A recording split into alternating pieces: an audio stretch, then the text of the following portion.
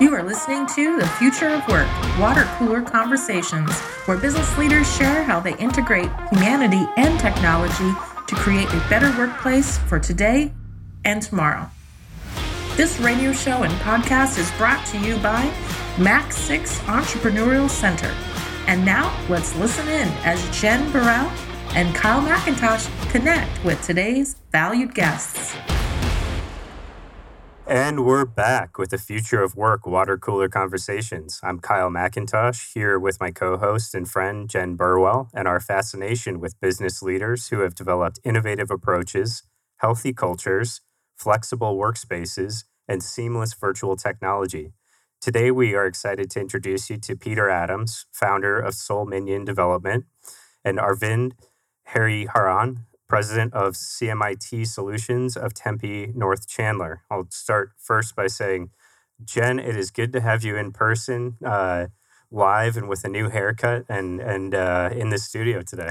Thank you. And I don't know if it's because I'm in the studio or what, but your radio voice is on point today. So good. I'm happy to be here. Peter and Arvind, welcome to the show. And we like to start the show. I know you came here to talk about business, but let's learn a little bit about you personally first. Where did you grow up? What was it like? And how did you somehow get from there to where you sit right here today? So I grew up in Colorado Springs and kind of got out as quickly as possible. Just hit 18 and I wanted out. I wanted to be somewhere else. And I remember my mom, she was a single mom, just raising 3 boys by herself. It was interesting. I didn't really have the appreciation for it as I do now. But going away, going to college, doing my own thing and doing all that. And ultimately, after 15 years, moving to Arizona. They were still in Colorado at the time, but moving to Arizona just to be a little bit closer so it wasn't like a 2-3 day drive to go for a visit. And I think that a lot of what I got to get where I am now came from just, having my mom around, like making sure it was just one of those things where very much whatever needed to happen to make sure that we were taken care of, like she made sure it happened. And I think that has really kind of stayed with me, to really just make sure that when I commit to something, when I say I'm going to do it, like we're going to do it and we figure it out. And, I think a lot of that really came out of just growing up and seeing how hard my mom was working for everything. Aw, isn't that so awesome? I hope your mom is listening because it's Mother's Day coming up. So It is. It is. It's amazing how that role of mom and like it's sort of been brought to the forefront again in the last year in particular, and just like how do we navigate this whole situation and what, if there's kids at home and school and all this stuff, and it's been going on for forever, but it's just been brought to the forefront again, and that's very cool to hear, Peter. Yeah, well, and it's funny, with kids in the background and just figuring out how you navigate this. There's been more than one meeting where I've been on with Arvind and his I think your oldest boy pops into frame and comes over and looks at the screen and is smiling and being goofy, and then he just runs away. Only all the time. Yep. My daughter will come in and she'll point at the screen and she'll say, "Mommy's working," and she slams on the keyboard and then she says, "No, goodbye," and hangs up. Is that what she sees me do? Okay. Apparently. Monkey see, monkey do. I know. Well, we'll have to interview our kids at one point and see what they would say on the other end of this microphone. Exactly. So what about you, Arvind? Oh, so I was born and raised in India. I lived there 27 years all my life, went to school, college, and then I came here to the United States in 2010, and it was for work. So I've been working since 2003 when I graduated. It was pretty clear for us, when I finished college, I needed to get it to work and, take care of at least myself. So good experience working in the IT industry. my passion for computers started very earlier on, right? And back in India, I didn't know how it was here. Having access to a dedicated computer 24/7 wasn't a thing back in the day. Yeah. So whenever I could get my hands on one, I'll just stay on it as much as I can at school or in one of my relatives' houses or my friends who had computers. Then working in the tech industry, you just gain the experience. The biggest thing for me is when you work in tech, you see that certain things are easy for you, but the same things might be a little challenging for your users, right? And it's very rewarding when you're able to help them navigate that. And that, to me, is what really drives me and helps me. That's what I try to do. It's very rewarding for people like me to know people like you. See, I just like using tech to mess with my brother growing up. So, go put passwords on our favorite games that he couldn't get in. Hilarious. We are a household of 3 boys too. I didn't know you were too. There's 3 boys, and I used to mess with my older brother quite a bit because he's not tech savvy.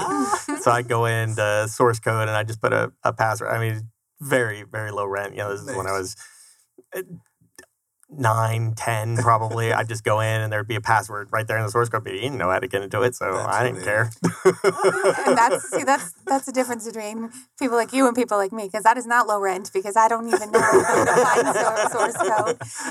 I have a question for you though, Arvind. So what was it initially that drew you to computers? Was it really like how they work or what you could do with them? Like what was the... Yeah, absolutely. So it's interesting when you start learning computers. It's a little. There is obviously a learning curve like anything else, and then there's a point where you learn certain things. There's an excitement in learning it, entering a command or something, seeing that go through, and then noticing that wow, I just did that, and I guess you just want to do more of it, and getting things to work, right?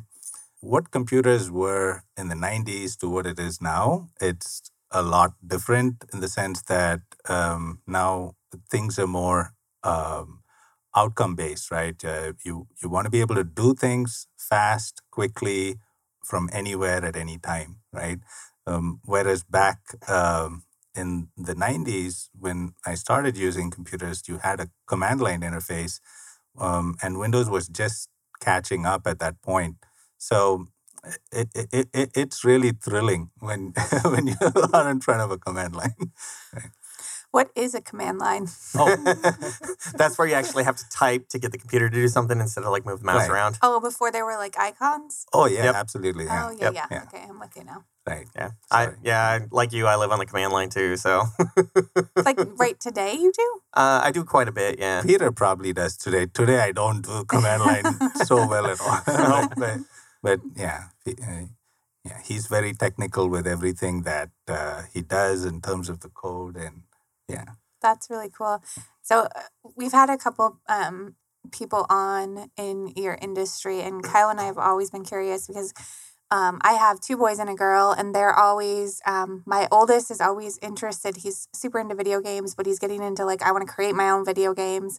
And Kyle has a daughter and a son, and his son is similar to my son with video games. So if you had advice for the younger kids, like what would be a good introduction to coding or to really getting into technology that is going to not make our lives more difficult? Because so no putting passwords on like the fridge or anything? No.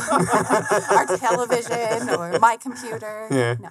There's some great boot camps, and there's boot camps for younger kids, 6, 8 years old, to teach code. There's summer camps for it. Oh, wow. I unfortunately can't name any of them off the top of my head, but I do know that they're out there. I would go out, and if there's something that you like doing, you can find a way to make code, to write code that just makes that more interesting or ties into that.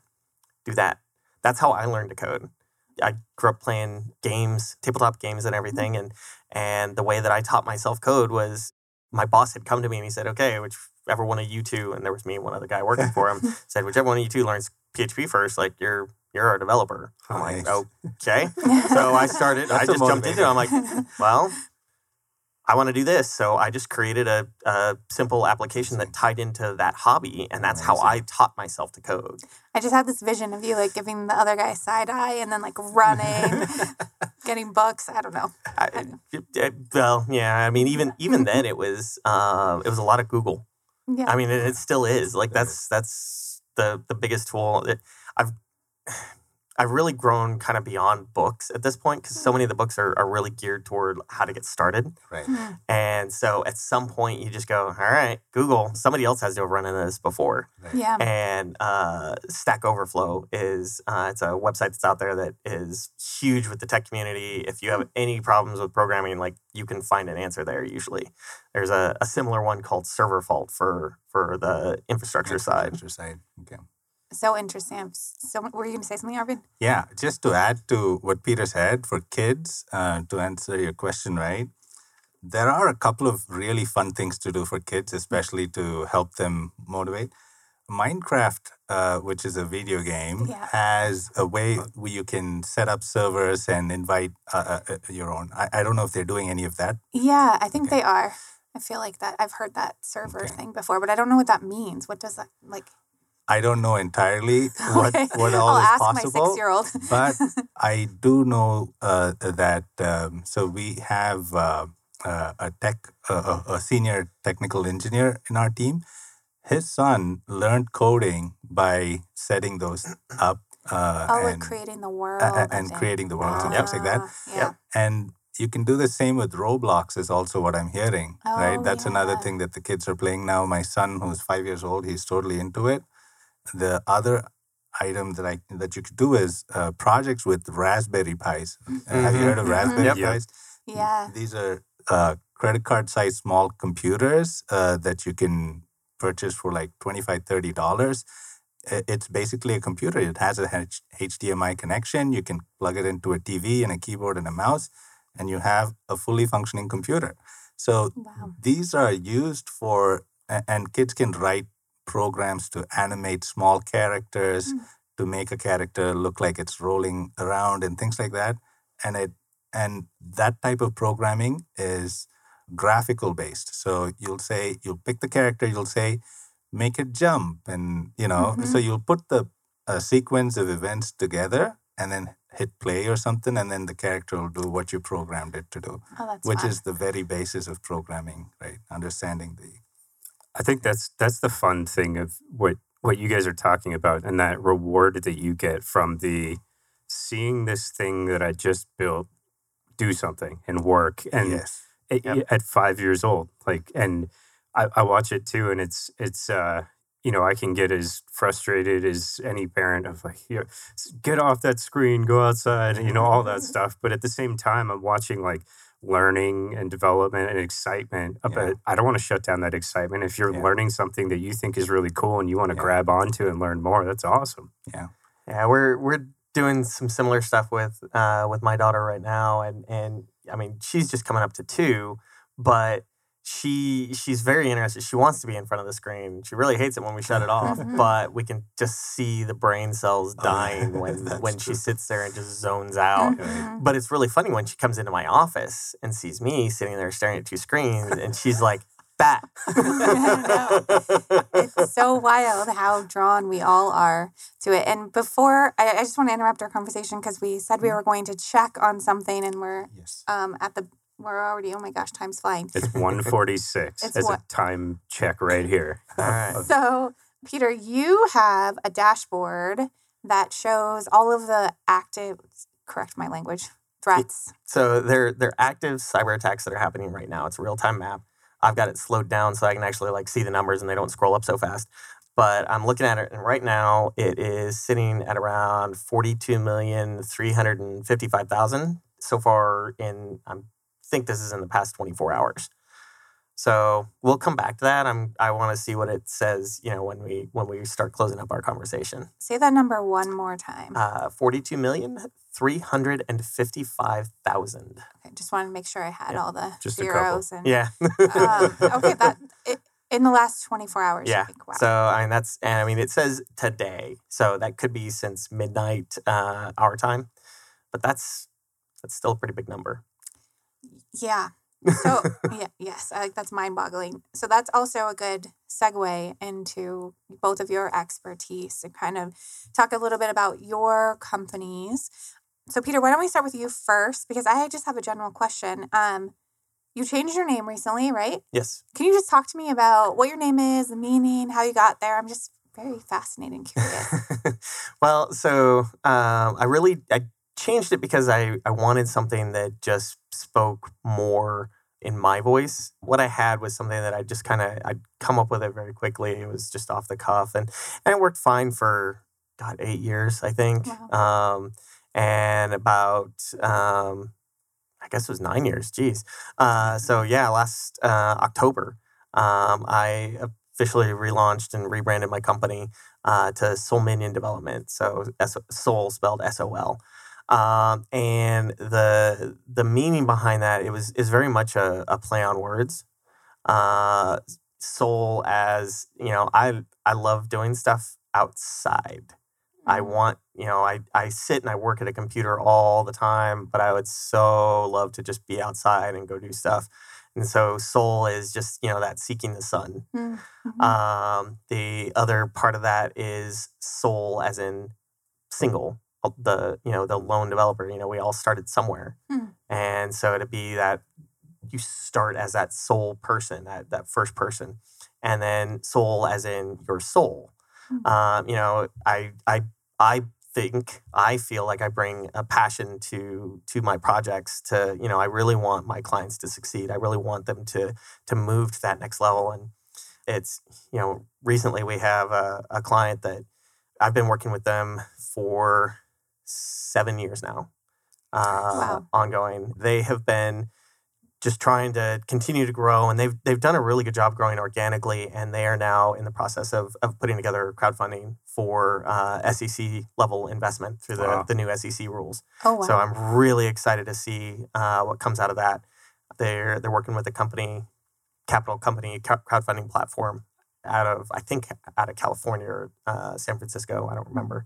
My contact is in Texas, but it's really exciting to see finally getting to that point where he's like, we're going to get some real money to do a budget and really focus on like building out. So it's just taken so long to get to where we are because of budget. Yeah. And there's just limits, but so I really look at, I have that passion. I really want them to succeed. And so I really try to make sure that what I'm providing them isn't just functional, but it's scalable. And I've had to break that to more than one person where I take over a project. And I'm like, what you have, the developer, they did fine. They created you something for you that was functional, but it's not scalable. And that's really where I try to differentiate myself as being something that can, right now you might only have 100 users or 500 users, but I want you to be able to have 100,000 users all on the platform. Yeah. So. And wait, did I miss it? Where did Minion come from? So Minion just I was the Sol Minion. There's no employees, so Sol Minion. I love it. Good. And Arvind, how about you? Tell us about your business. We are CMIT Solutions of Tempe and North Chandler. We are a national franchise. We have about 240 individually owned and operated CMITs. Wow. And we are across the United States. In the Valley, there's about 5 other owners as well. And we, work in trying to help out each other. The goal is for our company, we provide IT support and services to small and medium businesses. And so we take care of their servers, their network devices, make sure the right security is in place in terms of antivirus and firewalls, just doing the regular maintenance that needs to be done on the computers so that business owners can just focus on what they do best, which is building their business. That's what we want them to focus on and leave the IT headaches to us. The Bitcoin requests, emails, and wire transfers, and Exactly. And Exactly. Peter, sorry, Kyle, did I cut you off? Go ahead. Person? Oh man, I was just gonna say. So, what is like your specific focus of your business? So, in general, we've always been a software development firm. So we help businesses that have something, a program, a process that they want to automate, that they want to build, a product that they want to bring to market. We help them build that. We have, with the pandemic, a lot of people have really pulled back from that spending on large software projects, which is completely understandable. Don't know what tomorrow's going to bring. And what we've really come to is people, they shifted and they built and they went remote very, very quickly. And there's a lot of people that they just threw together whatever they could to make it work. And there's nothing wrong with that. It was a crisis. You had to figure it out. But now we're at an opportunity where you can step back. Right. And we're really focusing our effort on helping those businesses that have maybe put something in place, but to now streamline it and come up with a cohesive technical strategy around, what processes do they have, what software and systems are they using, what their security is from the software perspective.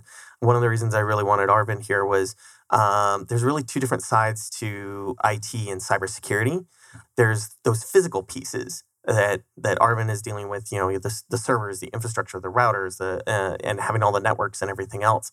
There's the other side of that where you have all these tools that are software that now they have to be available, but having them available to the people that need them opens up an attack surface for people. There are ways that you can secure those through, at least partially, the firewalls and the hardware side, but you also need to have a security-minded person dealing with the software and the setup and kind of the processes on the server. And that's kind of where the two of us are, where we play in kind of the same ballpark, but we really have two different focuses. It goes hand in hand. Yeah. So question for you guys is, there's about 100 companies under our roofs at Max 6 right now. Mm-hmm. And when I talk about them, there's the branding company downstairs, and there's the company that's making drinking glasses out of wine bottles, and there's the companies and what they do. To your point, Arvind, they're doing what they do best, which is running this company, which provides value by creating whatever they create for their consumers. But this is something that probably doesn't get thought about often enough in your guys' view anyways, until, oh crap, something happened and I'm having to do something about it. What are types of things, what do we need to be thinking about as business owners ahead of this to be, proactive, looking at what do I do to be thinking about this before something happens? So how much time do we have? It really, you use the best word, proactive. And you want to be proactive about this stuff. You don't want to react to it. Reacting is going to cost you 4 to 5 times as much as just putting in some basic preventative measures. And Arvind's got a really good look at just layering it. You want to do things in little pieces. But it's a matter of what processes are you training your people? Because ultimately your people are the ones that are doing everything. And they're the ones that are being targeted. A lot of the attacks, they're not coming through breaches. They're not, forcing their way into somebody's servers or exploiting. They're just calling up your employees and saying, hey, there's this problem. And if we don't react right now, we're going to lose thousands of dollars. And I need access right now. And they make it into this big emergency and they social engineer their way in. Yeah, I would get emails, like Kyle and I were sharing like an office, and I would get from Kyle's email, hey, I'm running into trouble. I need you to wire me this money. And I would look at Kyle, who was sitting next to me, and be like, just twiddling my thumbs. Oh, what kind of trouble are you in, man? Exactly. That has to work, right? Because why else would they? That's do the disappointing part. That's the sad part. And there is the scariest place you can go to on your computer today is your mailbox, right? For more reasons than one. Yeah. Because phishing is one of the biggest ways of biggest attacks out there today. right? Followed by ransomware, and then third, followed by cryptojacking. So phishing is basically sending an email either as a known vendor or a bank or a friend trying to get some information or any type of valuable out of you, right? Money or bitcoins. And it's scary because it's out there. A lot of people get it. And there are ways to protect yourselves around it. Instead of opening your mailbox to just receiving all your emails, you can put it through a secure security filter, right? There are solutions out there that you can mount on top of your mailbox, which will filter through these emails so you don't get those type of spam emails, which reduces your exposure as an individual. And to what Peter was saying initially, right? Security is not a one and done thing, right? And we always think of it as securing the users by giving them the right access and only giving the right people the right access to access files. Securing computers, which is either through your antivirus software, anti-spyware software, and then protecting your computers by encrypting it so that even if your computer is lost or stolen, the data in that doesn't make any sense to anybody without a passcode. Third, you want to protect your network by installing a firewall or something like that so that it separates your internal network with the external internet, right? And above all this, you need to train your users as well, right? Train our employees, which is going to be critical because it's so easy to be hackers are getting really smart, right? And they know a lot of information that they can use today to sound like the person sitting next to you, right? So that's on the infrastructure side. Peter can actually add more on the software that's being built too, and how from a code level, from as a developer, do you want to touch? Oh, One quick before Peter, because I have a question about something that happened to us last week or 2 weeks ago. Vendor. Yeah. So we were working with a vendor, and it was a large contract, and we got an email from the vendor. Correct me if I'm wrong with any of this, but it said, "Hey, here's the invoice. We have a new billing process. Absolutely. Can you send it to this?" And it passed one level of our checks because we were expecting the invoice. It was for the exact right amount on their letterhead, on everything. And then our person who processed all of our bills caught it because he has fallen victim to this before and was like, "Hey, we should ask some questions. Absolutely. If they want us to wire somewhere different, we need to verify." And it was, but how did they get the exact amount and like how does that happen? That kind of ties into what is increasingly becoming a problem, and that's supply chain attacks. So going all the way back to the Target hack in 2014, I think it was, where a bunch of credit card numbers were stolen because at the point of sale systems, they were skimmed off the point of sale systems. The way that the hackers got in there was they went after an HVAC vendor. And an HVAC vendor had a weak password on their vendor account. And for some unfathomable reason, the vendor's account had access with their credentials to the point of sale systems in stores. Yeah. That's how it originally happened. Wow.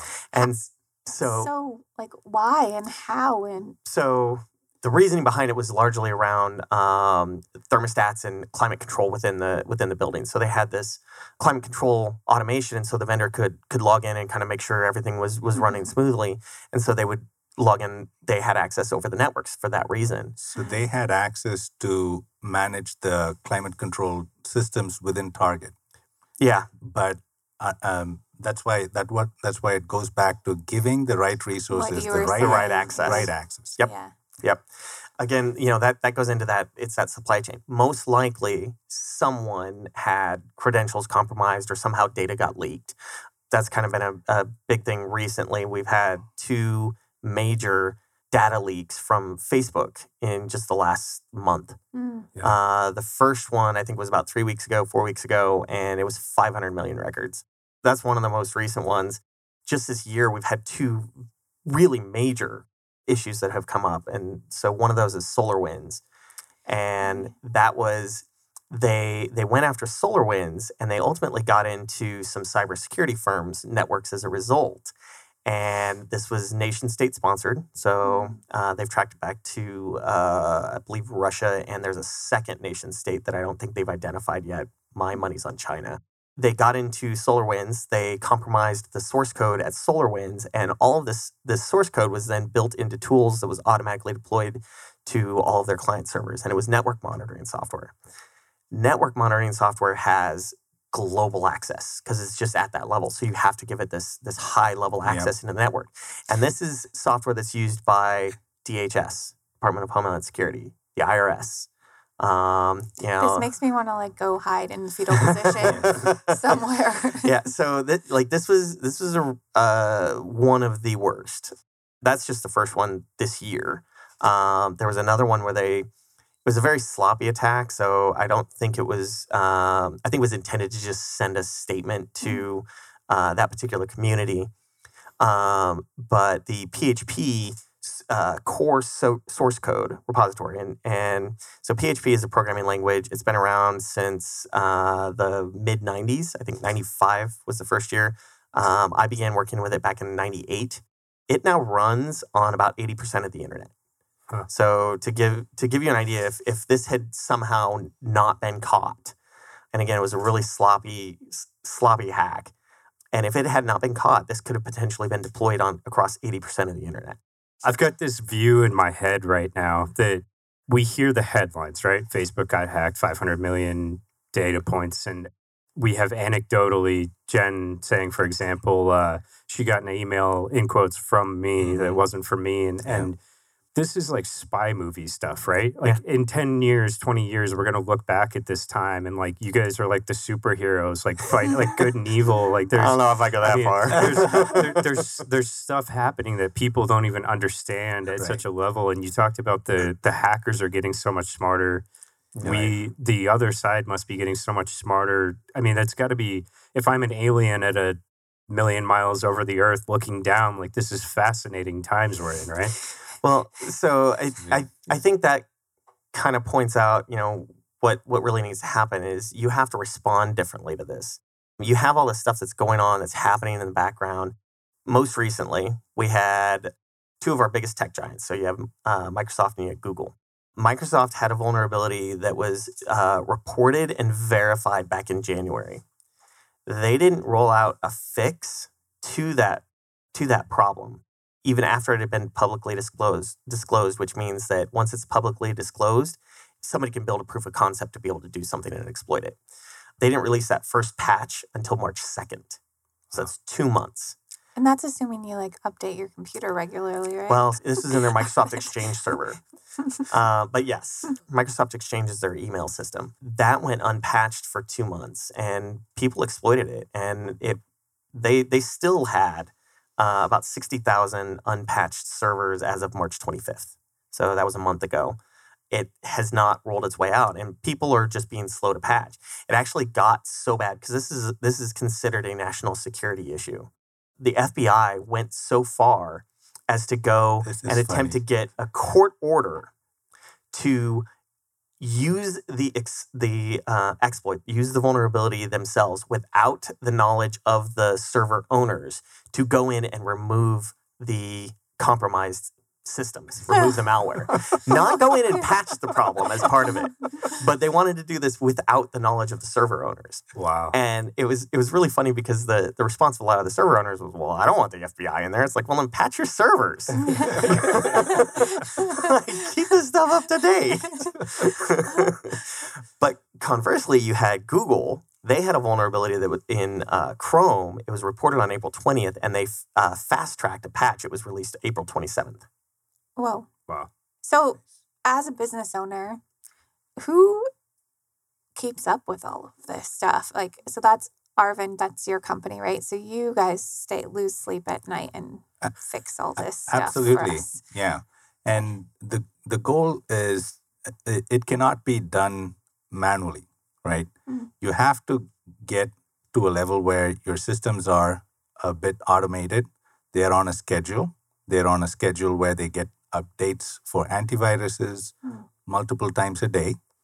They get patch updates that are tested and defect-free, and those patches need to be installed on these machines once or twice a week. Yeah, once a week should be good. You also want to make sure that in the event everything fails, you have a good backup, right?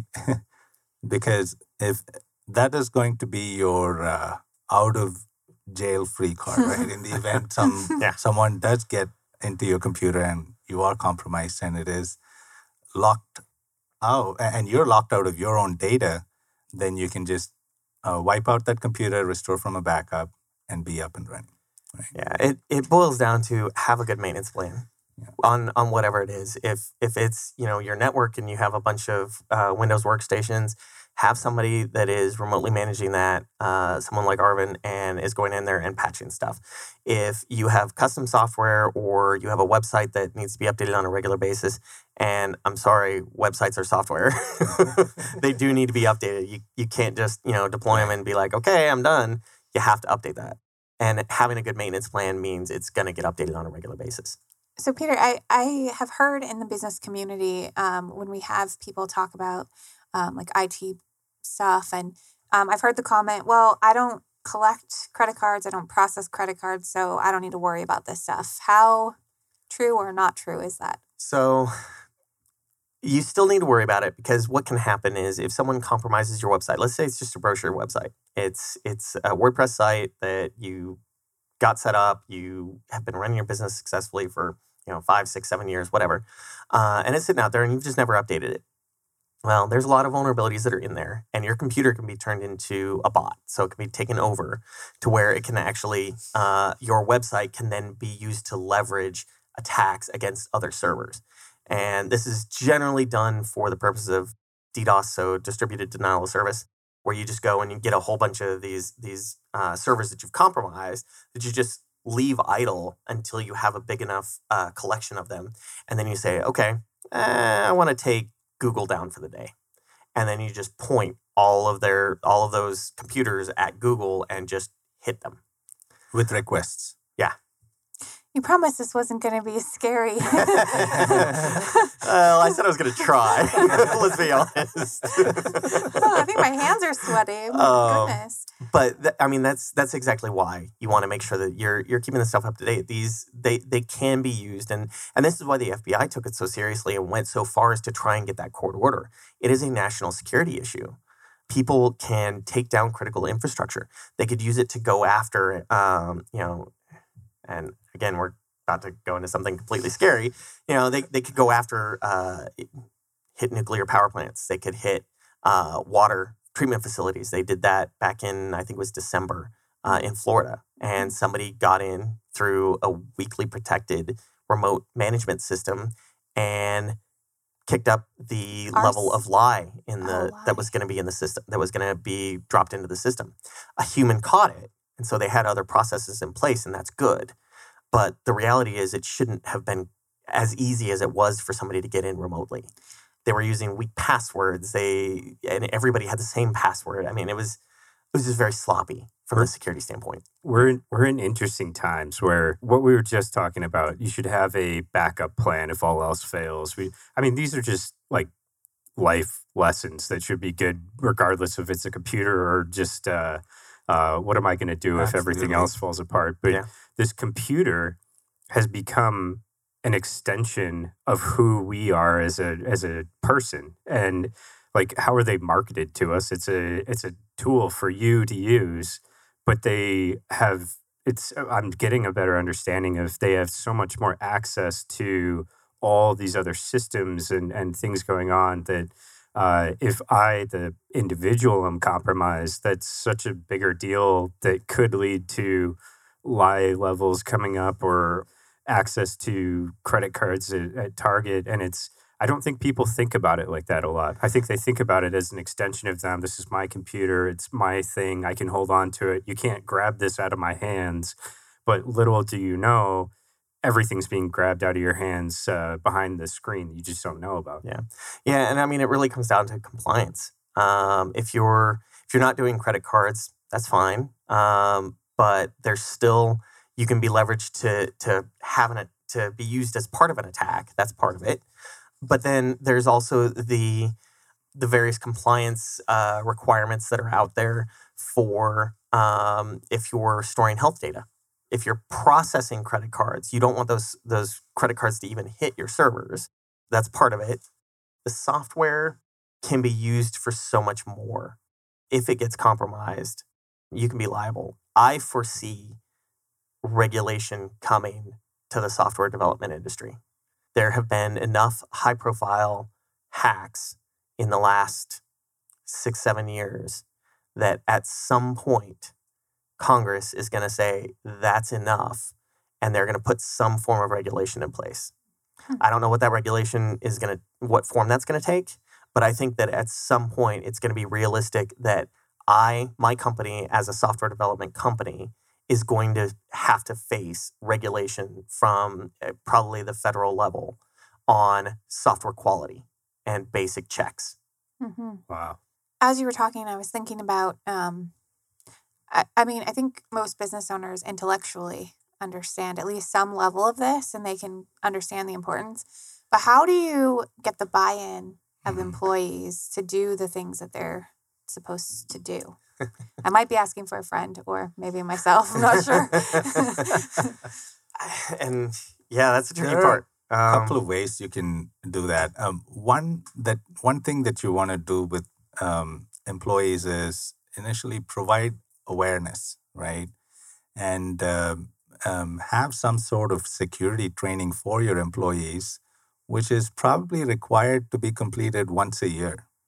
Hey, answer these 10 questions. When you find a badge without a person, what do? You return the badge to someone in the office. When you find a person without a badge, what do? Return that person to Right. make sure they're escorted or whatever. Right. So physical security, technical security, cybersecurity, awareness is going to be most important. Getting that part of their annual appraisals or something like that would be a good idea. All in the effort to improve security for the company itself, right? What else can you do? Make sure you're aware of what is out there. Educate yourself. Make sure you get the advice. We have financial advisors to tell us, hey, what do I do with my money? How do I make sure that I retire, at the age of retirement and I don't work my way into 80s? So basic planning goes a long way. Make sure you get a security assessment done for your software. Peter can do something like that. For us, we can come in and take a look at where you are in terms of your security and give you a report on what are the things that look good, what are the things that can use some improvements. It really comes down to culture. You have to have you have to foster a culture of security around this stuff. Yeah. You have to get people to really buy into it and say, this isn't just, my information. This isn't just a job. This is our customer's information. This is our customer's data. And so you have to foster that culture. It really boils down to security is not any one person's responsibility. It is everybody's responsibility. Yeah. And that's not just at that company. It's just as in general, security is everyone's responsibility. Yeah. There's this line that comes up when you're talking around this, right? You're only as strong as your weakest link. And security is exactly like that. Yeah. And I think what saved us was that double check system. Yeah. Because if we would have just had one part, we would have been out a lot of money. Well, once the first domino fell too, and it was like, well, they had the wrong 800 number on there. Like there was little things all over the place that we could figure it out. But yeah, you're right. The little checks and balances along the way that make sure that if it gets past one person, it's not going to get past the next person or the next system or whatever it is that. Exactly. Yeah, and you guys were lucky to have somebody who'd seen it before and knew what to look for. Exactly. And that's where the awareness comes in play. They learn the expensive way. And You guys got the benefit of that knowledge. But to your point, Arvind, I think it is really important to have those conversations, right? As you're thinking about all of the different topics that you're talking about with your team, to make sure that you're also bringing in security and just like the awareness of what happened to us, like make sure everybody on the team knows about it and to look out for it, and like what's the latest email, whatever that we're getting, because I think that's a way a lot of people get in, right? Like you were saying, is through the emails, people clicking things and doing stuff. So just back to your point, Peter, of the culture of safety and security and bring it through. And speaking of culture, I can't remember which one of you brought it up in the beginning, but the nature of these emails that get sent out with the urgency that's built into them. Mm-hmm. I mean, it's not that hard to pick up the phone and call somebody or turn to somebody and just ask a question. Exactly.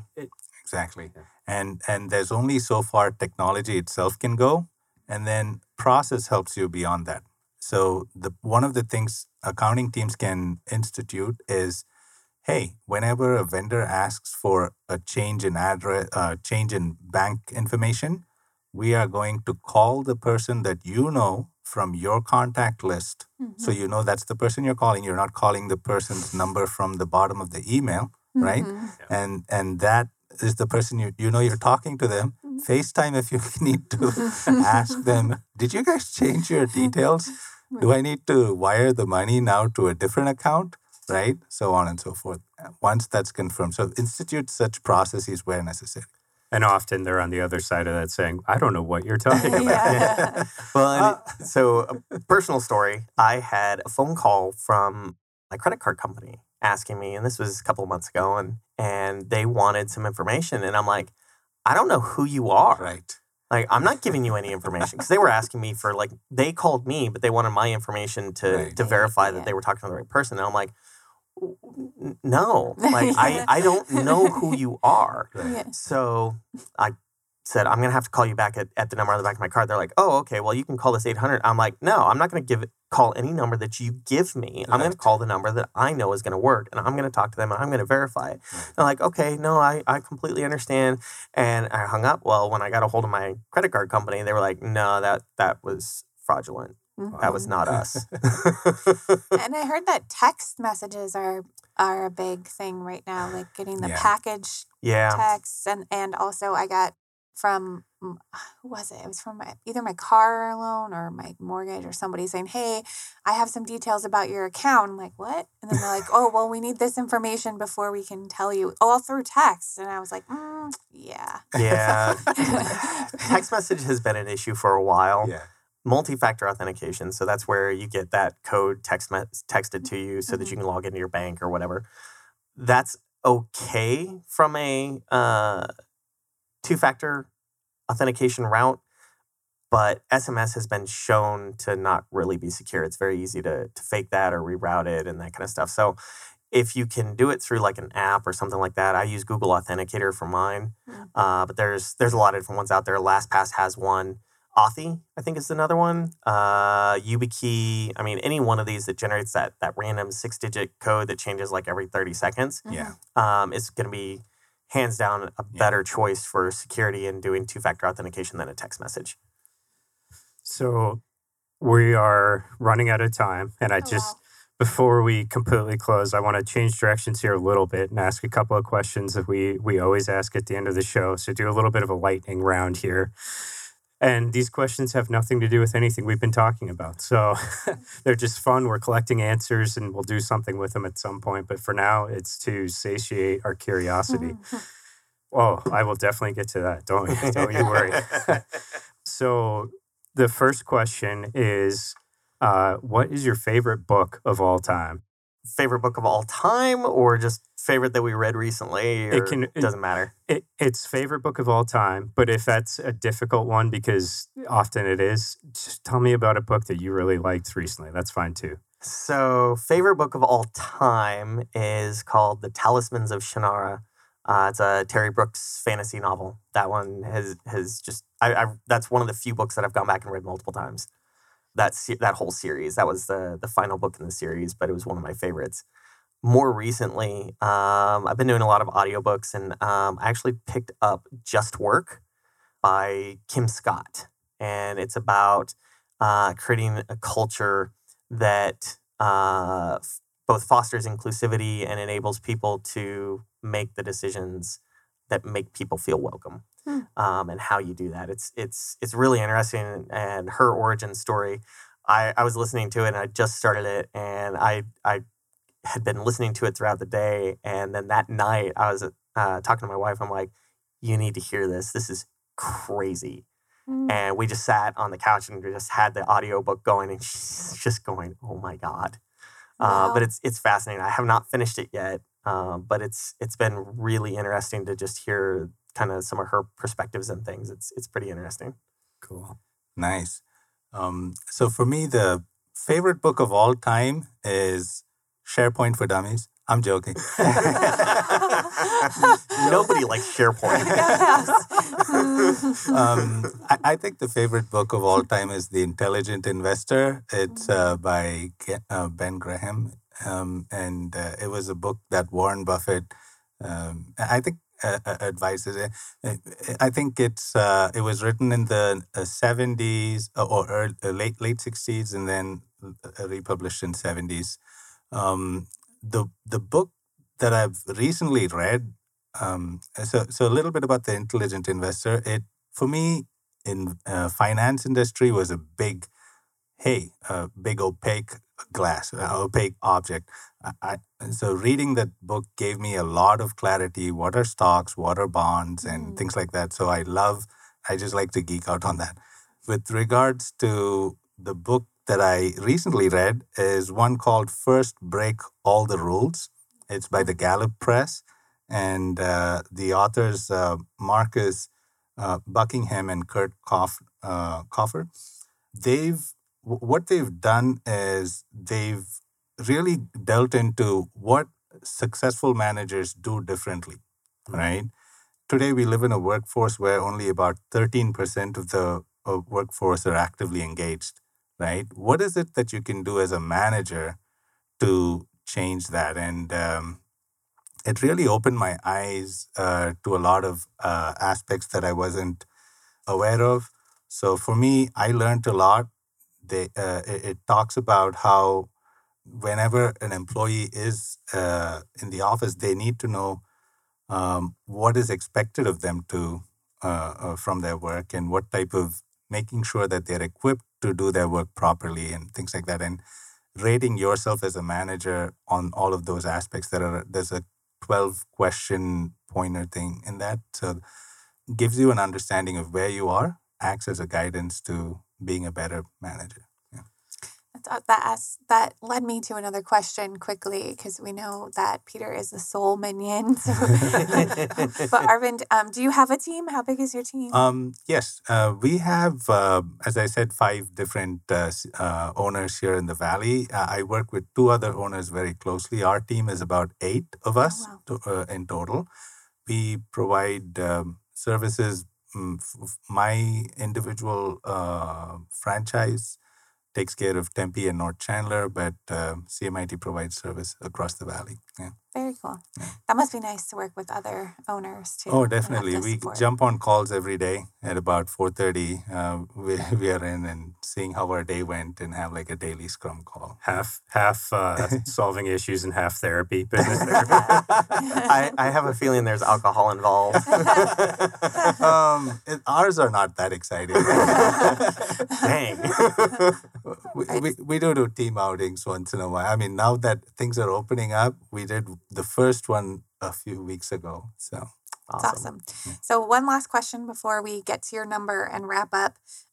What is one life lesson you've learned through the pandemic that you want to continue to bring with you as we look at the rearview mirror for the pandemic? So what are you going to bring forward?